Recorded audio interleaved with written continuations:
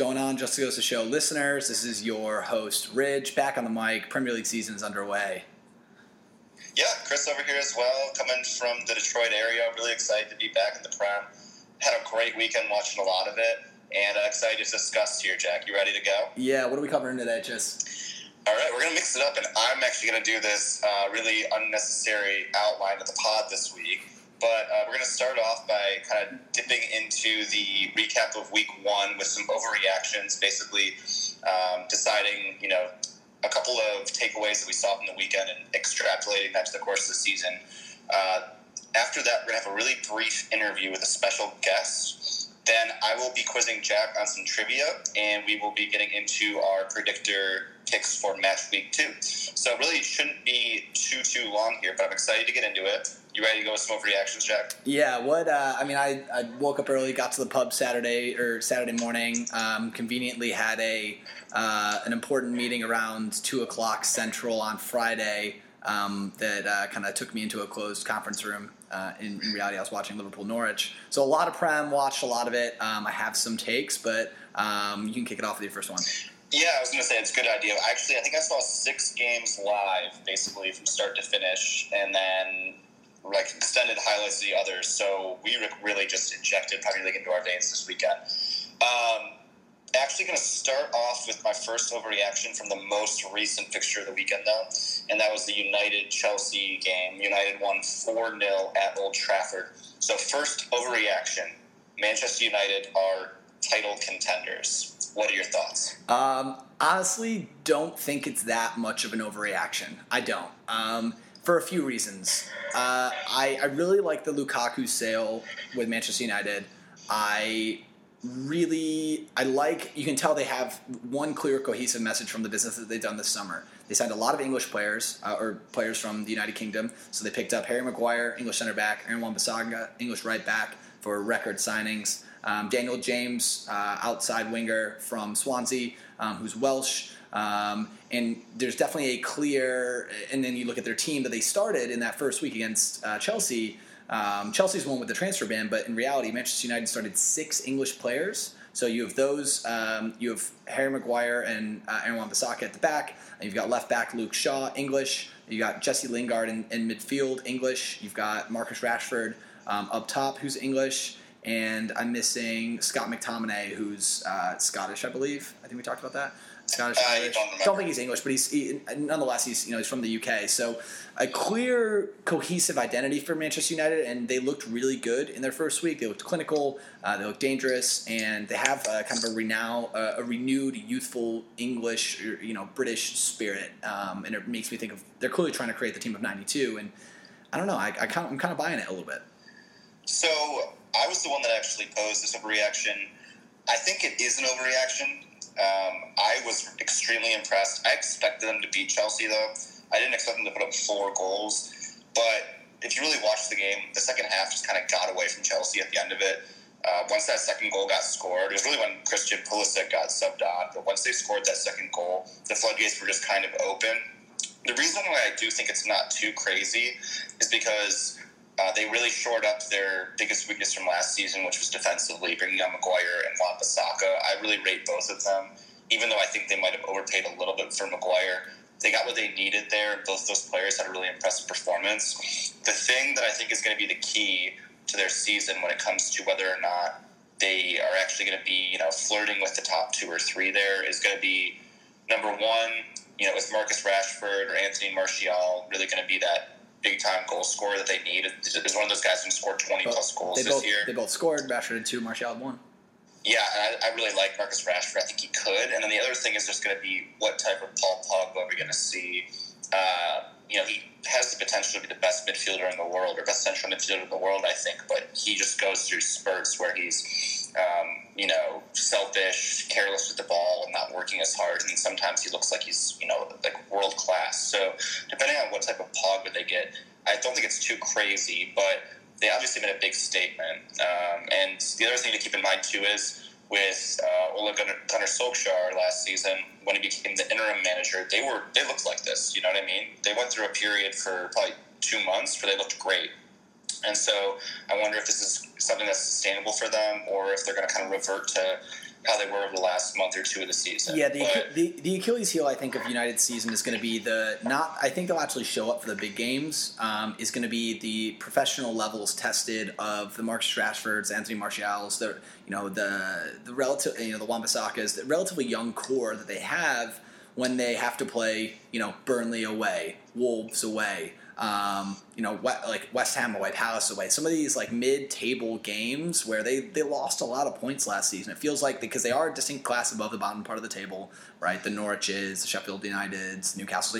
They'll beat most of those teams, but then they dropped a lot of points both at home and away against kind of that mid-table, and then they played the top teams pretty well.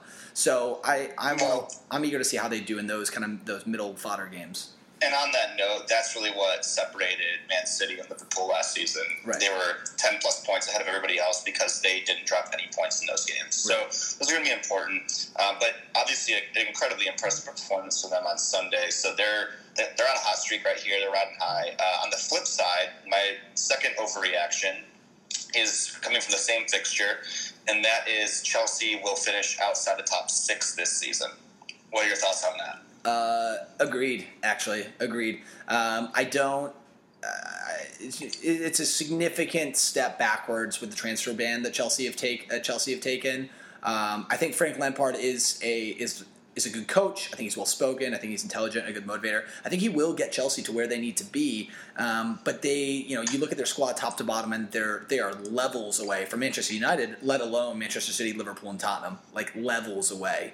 And then I look at the rest of the top 6, and I look at their roster and their squad, and I think the Chelsea squad is relatively similar in talent level to an Everton, a West Ham. I think that's kind of where the realm that they're currently playing in, more so. Let's not forget, like, Ross Barkley used to start for Everton and is now, starting in central midfield for Chelsea. And I don't think they're a class above. So I don't think this is a hot take. I thought that they were going to be dicey with making the top 6 before the season started. I think the overreaction here is that they're going to finish outside the top 6 because of what we saw on Sunday against United. I think it's too early to judge off one performance there on the road. I will say a couple of things, though, and the reasons why I think that there's a good chance they could potentially slip outside the top 6. They are playing a lot of young players that don't have a lot of Premier League experience. Tammy Abraham, we saw him at Villa last year. I like him, but it's a huge step up from the Championship to playing at Chelsea. When it comes to the transfer ban, obviously they weren't able to really bring a lot of new players into the squad outside of Christian Pulisic. And bringing Kovacic back. What? And then they brought Kovacic back and Zuma back from... Right. So I think that they have some good talent. I actually like that they have Pulisic, and I think Hudson-Odoi will be good for them. When Ruben Loftus-Cheek comes back, I think he'll be important for them as well. The one thing that I really was just shocked by that we didn't have a chance to talk about was David Luiz actually leaving there and going to Arsenal last minute. They're shaky defensively, and I don't know if they're going to be able to put together a back 4 before January that they're going to feel really, really good about. And even by then, they still have another window where they can't reinforce when it comes to that. So if they're not looking good in the first half, they're not going to have the ability to spend money and boost that second half squad. So I'd be nervous. Yeah, it's going to be very, very interesting to see what Chelsea do in January, or like how hard they're hitting the panic button to try and, like, whether it be recall players who are on loan for some help, because obviously they loan out a bunch of players to Vitesse every year, and it's going to be interesting to see like what kind of they try to pull out of the hat if it does start to go south. And I don't know. I just think. If you're a Chelsea fan, you've got to be patient. You're not going to win the title this year. You may not even qualify for Europe, but you've got to go into the season with tapered expectations if you are a Chelsea fan, and what you're banking on is the next 5 years, right? If you're a Chelsea fan, you're a 5-year plan guy right now, where you're hoping that the Premier League players and experience that these new players get factors into some success. They do okay. They finish, in the top 8 or so, and then next year they're able to turn it on. Or when they come out of the transfer ban, they saved a bunch of money, got a bunch of Premier League experience, and it's kind of a blessing in disguise. So, yeah. Yeah, I mean, I think both of those are probably a little early to overreact on, but, I mean, we can see why those conversations are happening. Right. Next one, going to another team towards the top of the table, Raheem Sterling will win the Premier League Player of the Year this season. We're with all these takes, we're calling them overreactions, or we haven't called the first two overreactions. I think this is an overreaction. I'm not going to say he's going to win Player of the Year this year. I do think he's going to score over 20 goals for the first time in his career, but the season's long. There are a lot of players who are going to come in and out of that Player of the Year discussion, right? Like Van Dijk. Van Dijk winning Player of the Year last season was because of how steady his performances were throughout the year, not because he had one game where he had it in a goal. So I want to see how form fluctuates, and I think he's a contender for sure. But I absolutely think it's an overreaction to say because he gets a hat trick in the first game that he's going to win Player of the Year.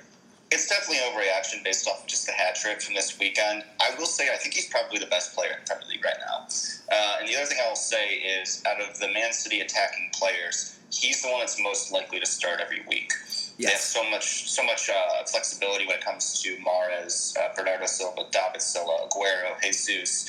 Think about all these guys, but I feel like when healthy, Sterling and De Bruyne are probably the only two that'll start pretty much every game. So I don't think it's crazy. I think that he's probably one of the two or three most likely players to win it, but it's obviously a little early to say just because of the hat trick. But he looked really, really good in the second half against West Ham this week. Yeah, and I think he did look really good. I do think he's one of the best players. I think that's fair to say. I just have, I don't know, saying he's the best player in the league. I've said that a few times on the pod that I think he is. I want to put an asterisk next to that though because he's such a different player than the most. Like so much of his skill comes from off the ball movement and getting in behind the defense, timing runs really well, creating space for other players. Whereas opposed to he is probably not the best finisher or out for out dribbler. He's pretty fast, but he's not probably the best with the ball at his feet. So much of his good play comes from off the ball, which suits Manchester City really well. So, do I think he's the best player maybe in his system? Yeah. If you put him in another team, like if you put him in Arsenal or something, I don't think he would be nearly as effective. Aubameyang's a much better goal scorer. Lacazette's a better dribbler. So those are things you got to factor in when you're thinking about the best player. Yeah, he's a product of his environment, but obviously he works really well in that system. And maybe something like just what you said, an example of that is he kind of flopped at the World Cup for England, so it's kind of getting out of his comfort zone with the talent he has around him. So anyway, the last overreaction that I had here, and it's something that I've talked about probably a million times in the pod, but I'm glad I talked about it because it was the huge talking point of the weekend, finally, and that is VAR is going to ruin football as we know it. Wah, wah, wah. Yeah. I'm such a downer, but come on, you watched the games, you saw what happened. So for some context, Chris absolutely we have a Twitter message group and a group meet, and Chris is just this weekend going off about VAR, about how it's slowing the game down. And granted, I think there's a lot to talk about. Chris, your initial reaction is that of anger, frustration, disappointment, or is it just hey, you kind of just whatever, the game's different now, we got to adjust? Well, I don't know if I've mentioned this in the pod before, but as a former Little League baseball umpire, I don't You have 6 times. I don't like when we let robots take over the game. Humans are capable. No, I think actually seeing it in action, my biggest frustration is just I feel like it just breaks up the pace of the game so much. And one thing that I think it was Sterling had mentioned it, or there's a couple different people that have said this, but I think that I thought it was kind of silly until I saw it a couple of times. You almost can't celebrate when your team scores right away because there's a 1 in 3 chance that the goal just won't count. Watching the Manchester City game, particularly the Sterling offsides on his assist to, I believe it was Gabriel Jesus, they called it off and it was probably millimeters away. And Sterling was pretty upset about it. And then probably 10, 15 minutes later, they scored a goal that I was like, oh no, this is going to happen again. And the other example, too, was in the Wolves-Leicester game. Den Donker scored on a corner. They called back off of an accidental handball from Willy Bolly. And it's just it's frustrating because you think the game's changed. And Pep said it actually. They were up. The goal that got disallowed originally for them would have taken them to 3-0, and then it brings them back to 2-0 after a couple of minutes of review, and all of a sudden he's like, well, at one point we thought this game's over, and now it's 2-0, and if they score a quick one, they're right back in, and it's just, I don't know, as a fan, you don't really get to celebrate when your team scores right away, because you're just like, oh, I hope they don't call it off. Yeah, so here's the deal.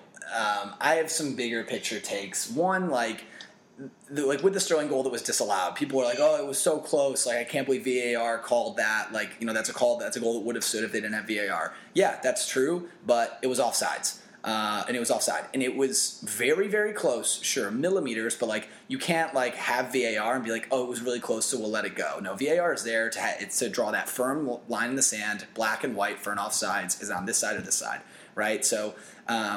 I think with that goal, like it was the right call. VAR, I'm happy that they got it right because it was offside and like they got the call right, and that's why it's there. I was pleased that in terms of I feel like everything that was reviewed they got right. The Man City game was a hyper example of this. The Man City game had like 5 or 6. Three that I can remember off the top. More than that. If you go on to because the penalty decision was reviewed as well, and then they took the penalty and Declan Rice entered the area, which is a whole other element of VAR that they had Aguero retake the penalty and he missed it on his first take, and then they had him retake and then he scored the second one. And so that if you're a West Ham fan, you think you've saved a penalty, and then they call back, make him retake it, and you saw that in the Women's World Cup this summer. 5 times. Yeah. So. Overall, I'm happy with everything they reviewed because everything they reviewed, they got right, right? There wasn't a situation where they reviewed a call and I thought, ooh, VAR, they've gotten that wrong. VAR did what it was supposed to do and it got all the calls right. I think the frustration from fans, it's new, so there's naturally going to be a point of contention where it slows the game down.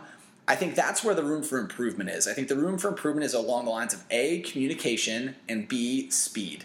When I think about offside, it's kind of like in tennis when they do the review system, when the ball comes on the line or outside of the line in tennis, that takes like less than 5 seconds so that it get up on the TV and everyone sees whether it's onside or not, right? And with offside, it's the same. It should be the same thing. It's a clear line of where the defender is. They draw the line. Is it on the right side or not, right? And it's like you should be able to get that review done in less than 10 seconds.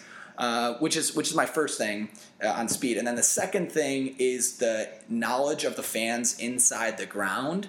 So if you were watching the Man City Liverpool or Man City West Ham game, they kept putting like on the TV. They would like on the in stadium TV.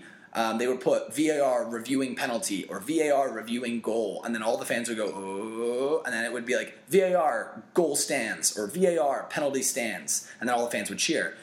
There's no reasoning why, right? And like the NFL does a decent job of doing that when they have the official get on the mic and say, upon further review, the ruling on the field is overturned. The runner did get both feet in bounds, first down Miami or whatever. And so the fans at least get some clarity of like what was being reviewed and why it was turned the way it was. And I think that the referee could either. Maybe it's through a headset, maybe he speaks to the announcers, or maybe like he quickly says something to the team upstairs and they type it out that goes on the TV, like something like there's 40,000 people inside the ground that have no idea what's happening and are just kind of like sitting around waiting, going oh for like a minute or two sometimes, Yeah, I mean, there's a lot of room for improvement. It's obviously here to stay, so hopefully they'll make some tweaks to it. But it was a very different viewing experience for me this weekend with it, and I don't think it made it better to watch. I understand what you're saying with getting the calls right, but I almost just prefer to like have a little bit of error in there. I don't think anyone would have watched that Sterling replay and been like, "Oh, he's offsides, he's offsides." It's like when you slow it down and take these screenshots and change the angle. Yeah, maybe his armpit was a couple millimeters offsides, but I don't think that takes away from the game. Anyway, I think just on that note, I think what does take away from the game is like over the past few years, managers and press conferences have been like, they got this call wrong. They're complaining about calls. They're complaining about this being missed. Complaining about this goal being gone in, or like we're kicked out of the Champions League because this goal went in and it shouldn't have. And hopefully, because of VAR, we get less of that. Because quite frankly, I'm sick of that being a scapegoat for managers to say in press conferences when they lose a game, like, oh, this call was wrong or this call was wrong. Right? I mean, you still have Nuno Esposito Santo from Wolves complaining after the game about it, but I know what you mean. I think that's fair. So Let's move on. We'll talk about it probably a million more times this year anyway. Yeah, so. Overall, if I had to condense my thoughts, not to keep harping on, I actually did like the usage of it, or I did like it in principle. It got the calls right. I just think they can improve on how they're using it through the rest of the season. But you were a little bit more, I think, frustrated as a viewer, but there you go. Yeah, I was. All right, you have a couple of overreactions. Let's go. Yeah, so overreaction, Brighton or Burnley will make Europe.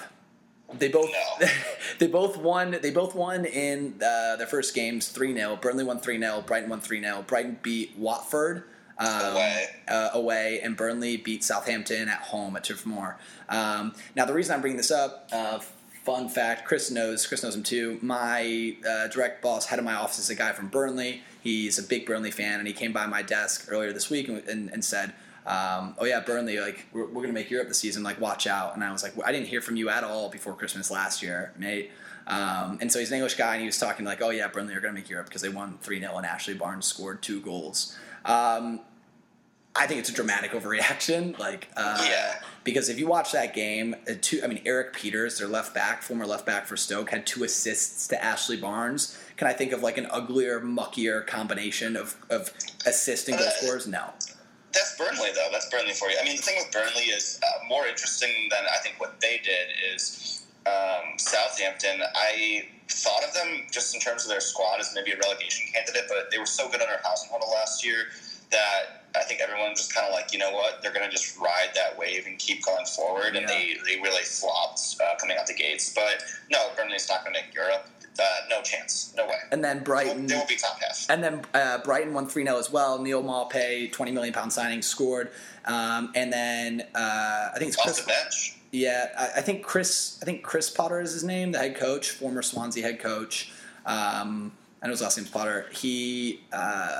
Graham Potter. Graham Potter, yeah, sorry. I'm looking at you.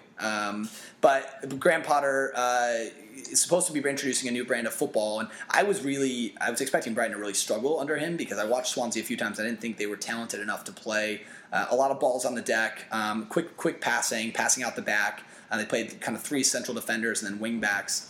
And I didn't think like the likes of Lewis Dunk and Shane Duffy could play that way. And then they won 3-0 against a Watford team that's very good on paper and had a decent season last year. So, and they went away. So I don't know. Like I think there's cause to be excited, but yeah, no, if you're a Brighton fan, you've got to be excited. I don't think they'll make Europe, but No, I mean, look, those are probably 2 of the more impressive performances from the weekend, so I think it was good that we hit on them, but you got to manage expectations. These teams, best case scenario, they're probably finishing somewhere between like 10th and 12th this year. Yeah. But, Brighton, a lot of people had pegged them for relegation, so to come out the gates and win 3-0 away is pretty impressive. Yeah, I was thinking they might be one of the teams that go down, but instead I'm going to stick with Norwich, Sheffield United, and Newcastle, I reckon. But then... my last, on the Brighton match, here you go, your last one, right? Yeah, my last thought kind of segues from the Brighton-Watford one is that Javi Gracia is the first manager to get sacked this season. I don't think that's an overreaction. I think that's actually quite accurate. I think he'll be, when I think about those teams going down, I think if the teams look at full, like I said, I expect Sheffield United, Norwich to go down, and Newcastle. Newcastle just appointed Steve Bruce, and he's buddy with Mike Ashley, so I don't think Bruce will get sacked. I think Norwich and Sheffield United will have some pressure put on their manager, but I think Sheffield United trust Chris Wilder, and even if they go down, they'll keep him.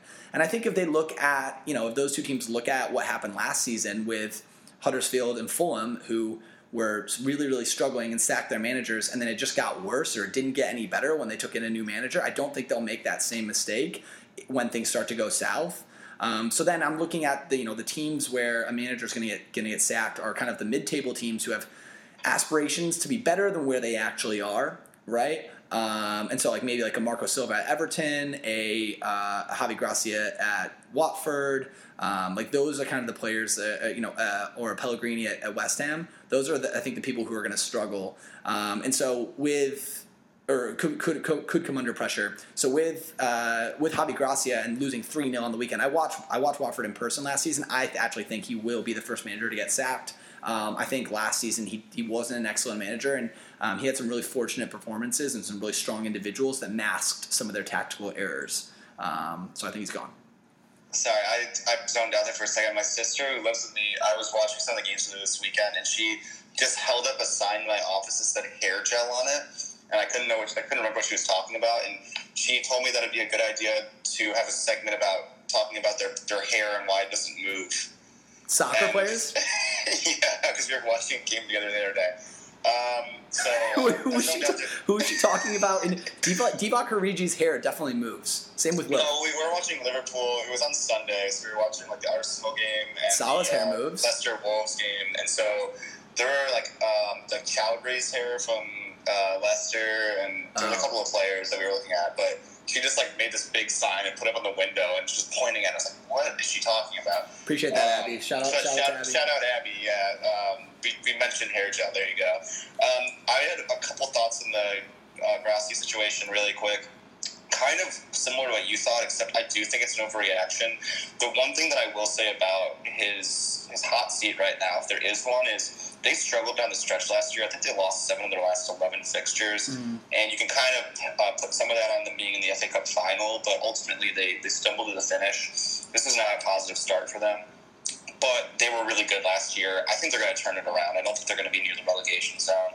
And the one thing I agree with you with is I think that the coaches that might be more likely to get sacked are the ones that are a little bit higher expectations. So I was thinking Marco Silva at Everton, if they struggle at the gates, Pellegrini at West Ham, some clubs that have spent some more money, and if they really stumble at the gates, they could be in the hot seat.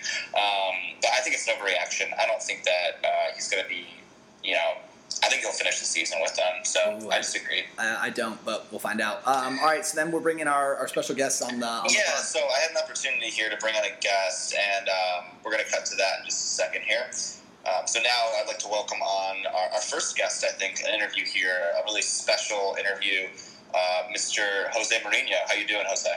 Hello, Chris. Happy to be here. Good. So first question I actually wanted to ask here is, I think everyone's been wondering this. What is the preferred pronunciation of your name? You prefer Jose or Jose, as the English pundits call you? When I think about my name, I prefer the special one because it can be Jose. It's a football manager. I'm truly the special one. So the special one.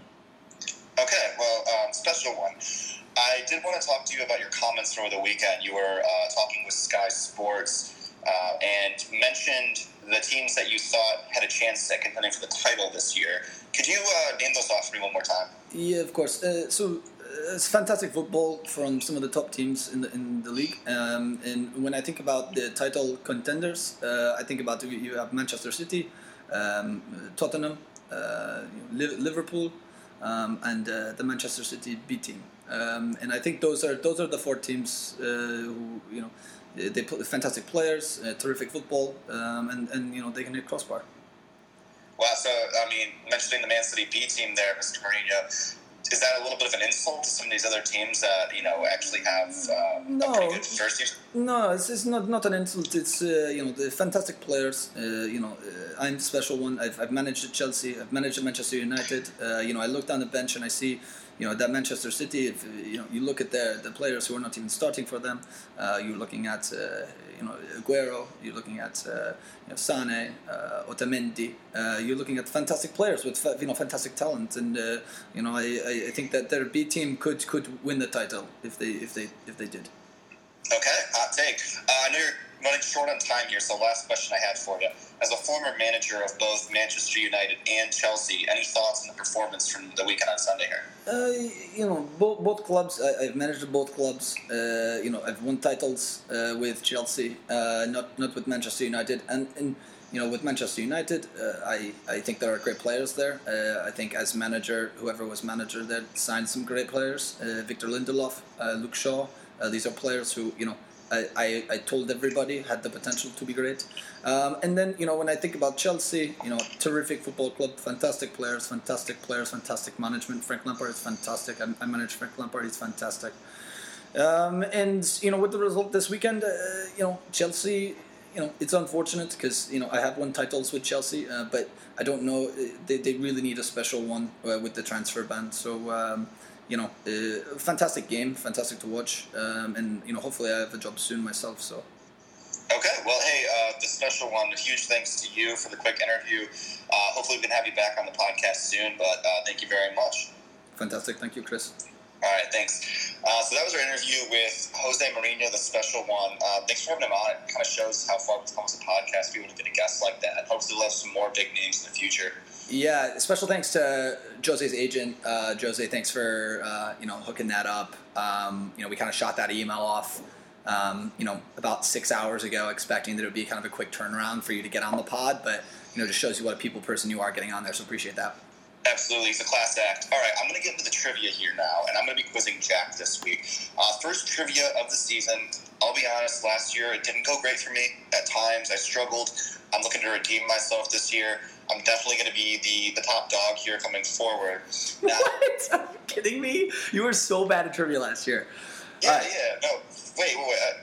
It's a long season, and I get to quiz you first. Now, there weren't a lot of options, as we only had one match week here when I was thinking about what types of things to do.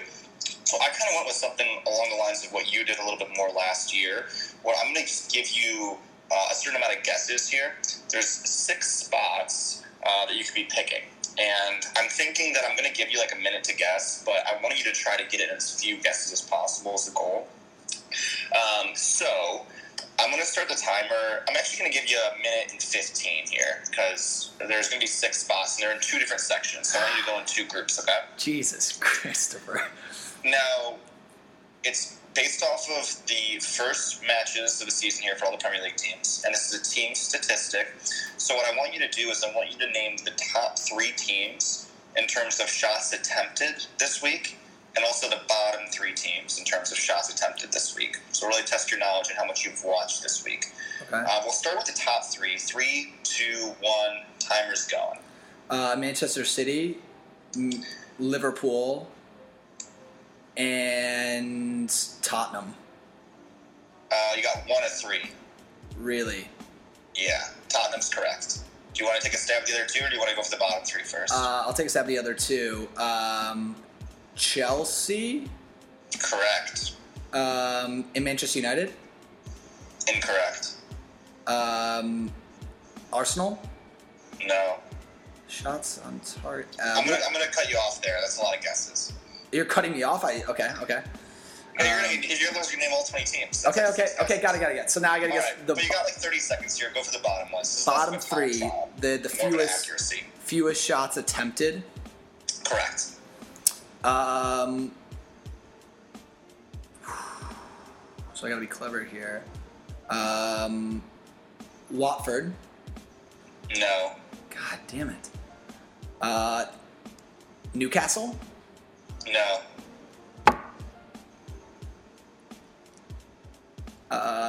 West Ham. That was one of them. Timer's up, but if you want to give like a couple other guesses here. Yeah, I'll go for lowest shots. I'll go Norwich. No. Jesus. Southampton? Brutal. No. All right, you want me to just read it to you? This is pretty bad. Yeah, go. Okay, obviously it's tough. It's a 1-game sample size here, but I thought you would have known a little bit better. I understand where your head was at with Liverpool and City. They were actually 4 and 5. And they scored a lot of goals this week. But the number 1 team in shots attempted was Spurs. They had 31. So I got them. You got them. Second was Chelsea, despite not scoring. They had 18. Third, the one you didn't end up getting, was Leicester. They had 16 and no goals. Okay. Bottom 3, you did get West Ham. They were tied for last with 5. The other team that had 5 was Villa? a bit of a shocker. Villa? No. Brighton. Oof. So they had 3 goals and 5 shot attempts. What? That was a tough one. Yeah, that was a tough one. And then the third team I would have thought you might have gotten was Palace. Yeah, I was gonna guess Palace, but I went out of that game. I was thinking back to the Palace Everton game, and I was replaying it in my head, and I was like, I'm pretty sure Jordan Pickford made more saves than Gaeta, but I guess he didn't. Yeah, so I think I was thinking shots on goal as well. I said shot attempts. I know. I'm trying to justify, but I'm gonna push back on the general topic here. I think that's kind of I would have preferred player knowledge or something, but whatever. Yeah, that's what I normally do. That's tough. I mean, hey, you've given me some tough ones over the years too, and it was the first week. There wasn't a whole lot of stats to throw out there. All right, whatever. You know what? We got next week. You're going to quiz me. Go extra hard on me if you want. I'm not worried this season. I got it locked down. Yeah, so. Okay. You're a glass house. You guys should see him twitch when he's doing his feet are popping No. and stuff. I've had enough time to just let that all out, and the confidence has come back. Last season, at the end of the year, I'll admit I crumbled a little bit. But all right, so let's transition to the last segment here. We're going to be talking about the NBC Predictor app scores. Pick 'em. Yeah, so the NBC Predictor app, we touch on it with most pods, and we tweet out our picks every week in terms of what teams we've picked against each other. And we've talked a few times on the podcast about how we play fantasy sports. Like, we'll do the Fantasy Premier League app. Occasionally, Chris and I will do like DraftKings with a couple other buddies. Shout out Nick Harmon, Andrew Lockman, Scar, you suck.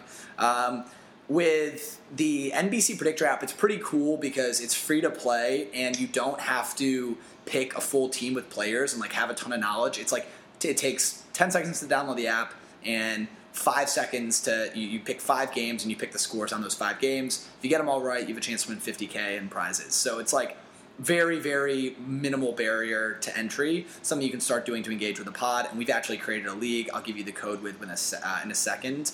Well, I'll actually give it to you right now. It's MDEQL8. So I'll say that afterwards as well. MDEQL8. If you go to the Predictor app and join our league, it just goes to show. You can follow along, and we'll actually track people's point totals throughout the season. Okay? Yeah, hopefully some people can win some money. If you get all 5 scores right, you get a $50,000 prize. We had a few people last year win some money. I think me, Scar, Martha, we all ended up winning money at different times, albeit it was like $1 or $2, but still pretty cool. Right.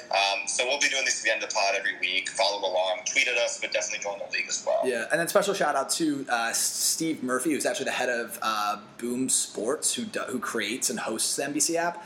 Actually had a phone call with him earlier today. So part of the idea with this league is we can actually get some feedback on how people are interacting with the app and the league, and be able to bubble that straight up to the CEO of people who conduct the app. So it just goes to show, listeners, we appreciate your feedback, and it also will affect the NBC Predictor app for a lot of people. So appreciate that. Yeah, so we'll be able to make it better if people give us some feedback and use it. Right, so.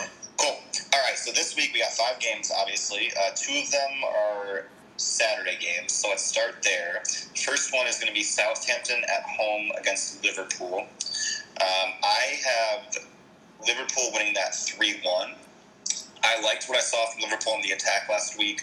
I thought they were actually a little bit shaky defensively at times against Norwich. And I think that Southampton, after getting shut out 3-0 last week, I think they'll be able to get 1 goal on the board. But I expect Liverpool to win this one pretty handily. What are your thoughts, Jack? I'm going to go 4-0 Liverpool. Having watched them last week, they really poured it on. I think away from home, they're going to be eager to test themselves. I think Sadio Mane is going to come to the side and score as well. He will, I think, too. So I expect them to go 4-0 and be one of those games where they get ahead early. And Southampton after last week, I mean, if they let 3 goals into Burnley, it's going to get ugly. But I expect Liverpool to do that early, and then similar to last week, just kind of pass it around in the second half and already be up. No Alisson, keep in mind, too. Yep. Next match is probably the marquee match of the weekend. This is a Saturday afternoon. I think it's 12:30 Eastern. Man City at home against Spurs. So you like?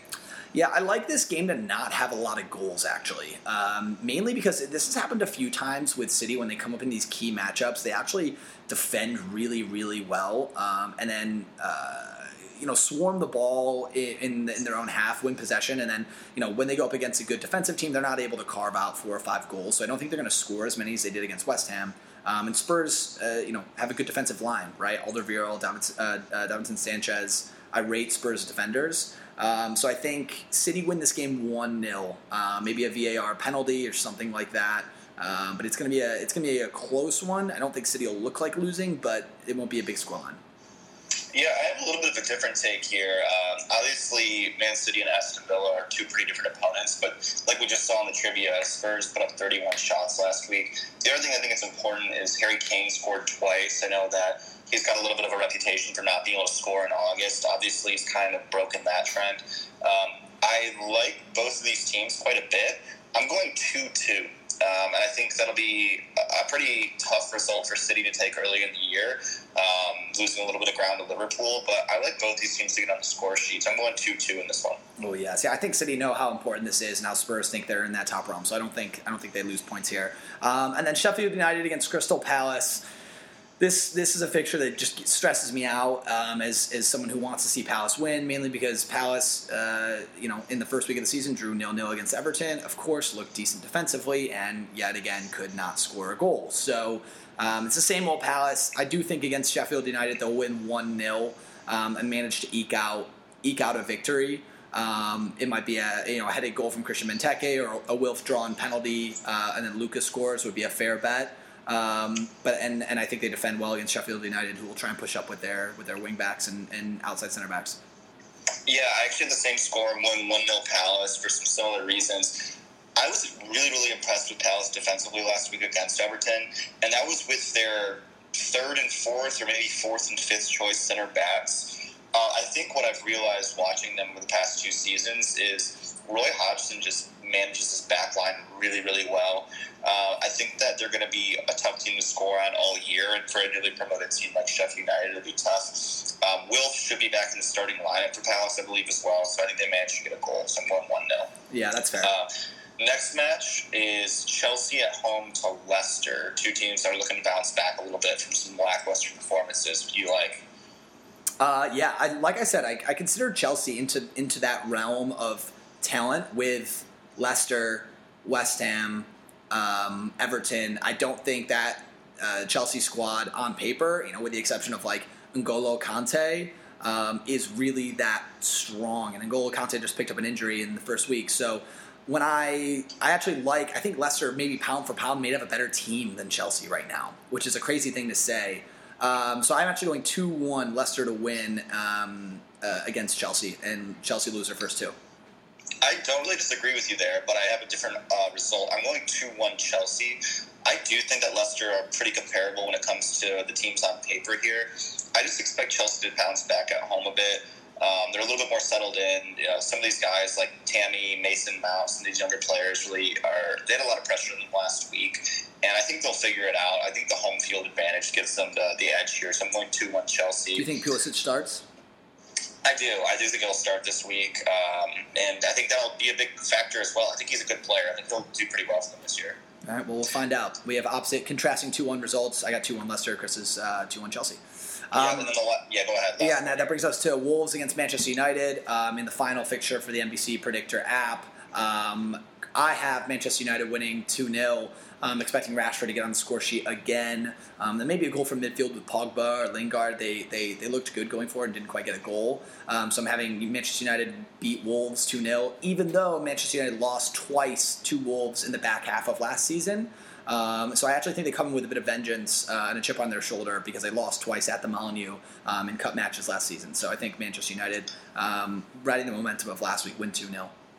Yeah, Wolves away is a tough fixture. I loved what I saw with United, and I wouldn't be surprised at all if that's the result, but I went a little bit of a different route here. I'm going 1-1. I think that Wolves are going to be a pretty feisty team again this year. They weren't quite at their best against Leicester, but I expect them to bounce back a little bit here. So I'm going to go 1-1, and United maybe will cool off on the title talk here. I don't even know if there has been any title talk. We kind of made that up. We are the title talk.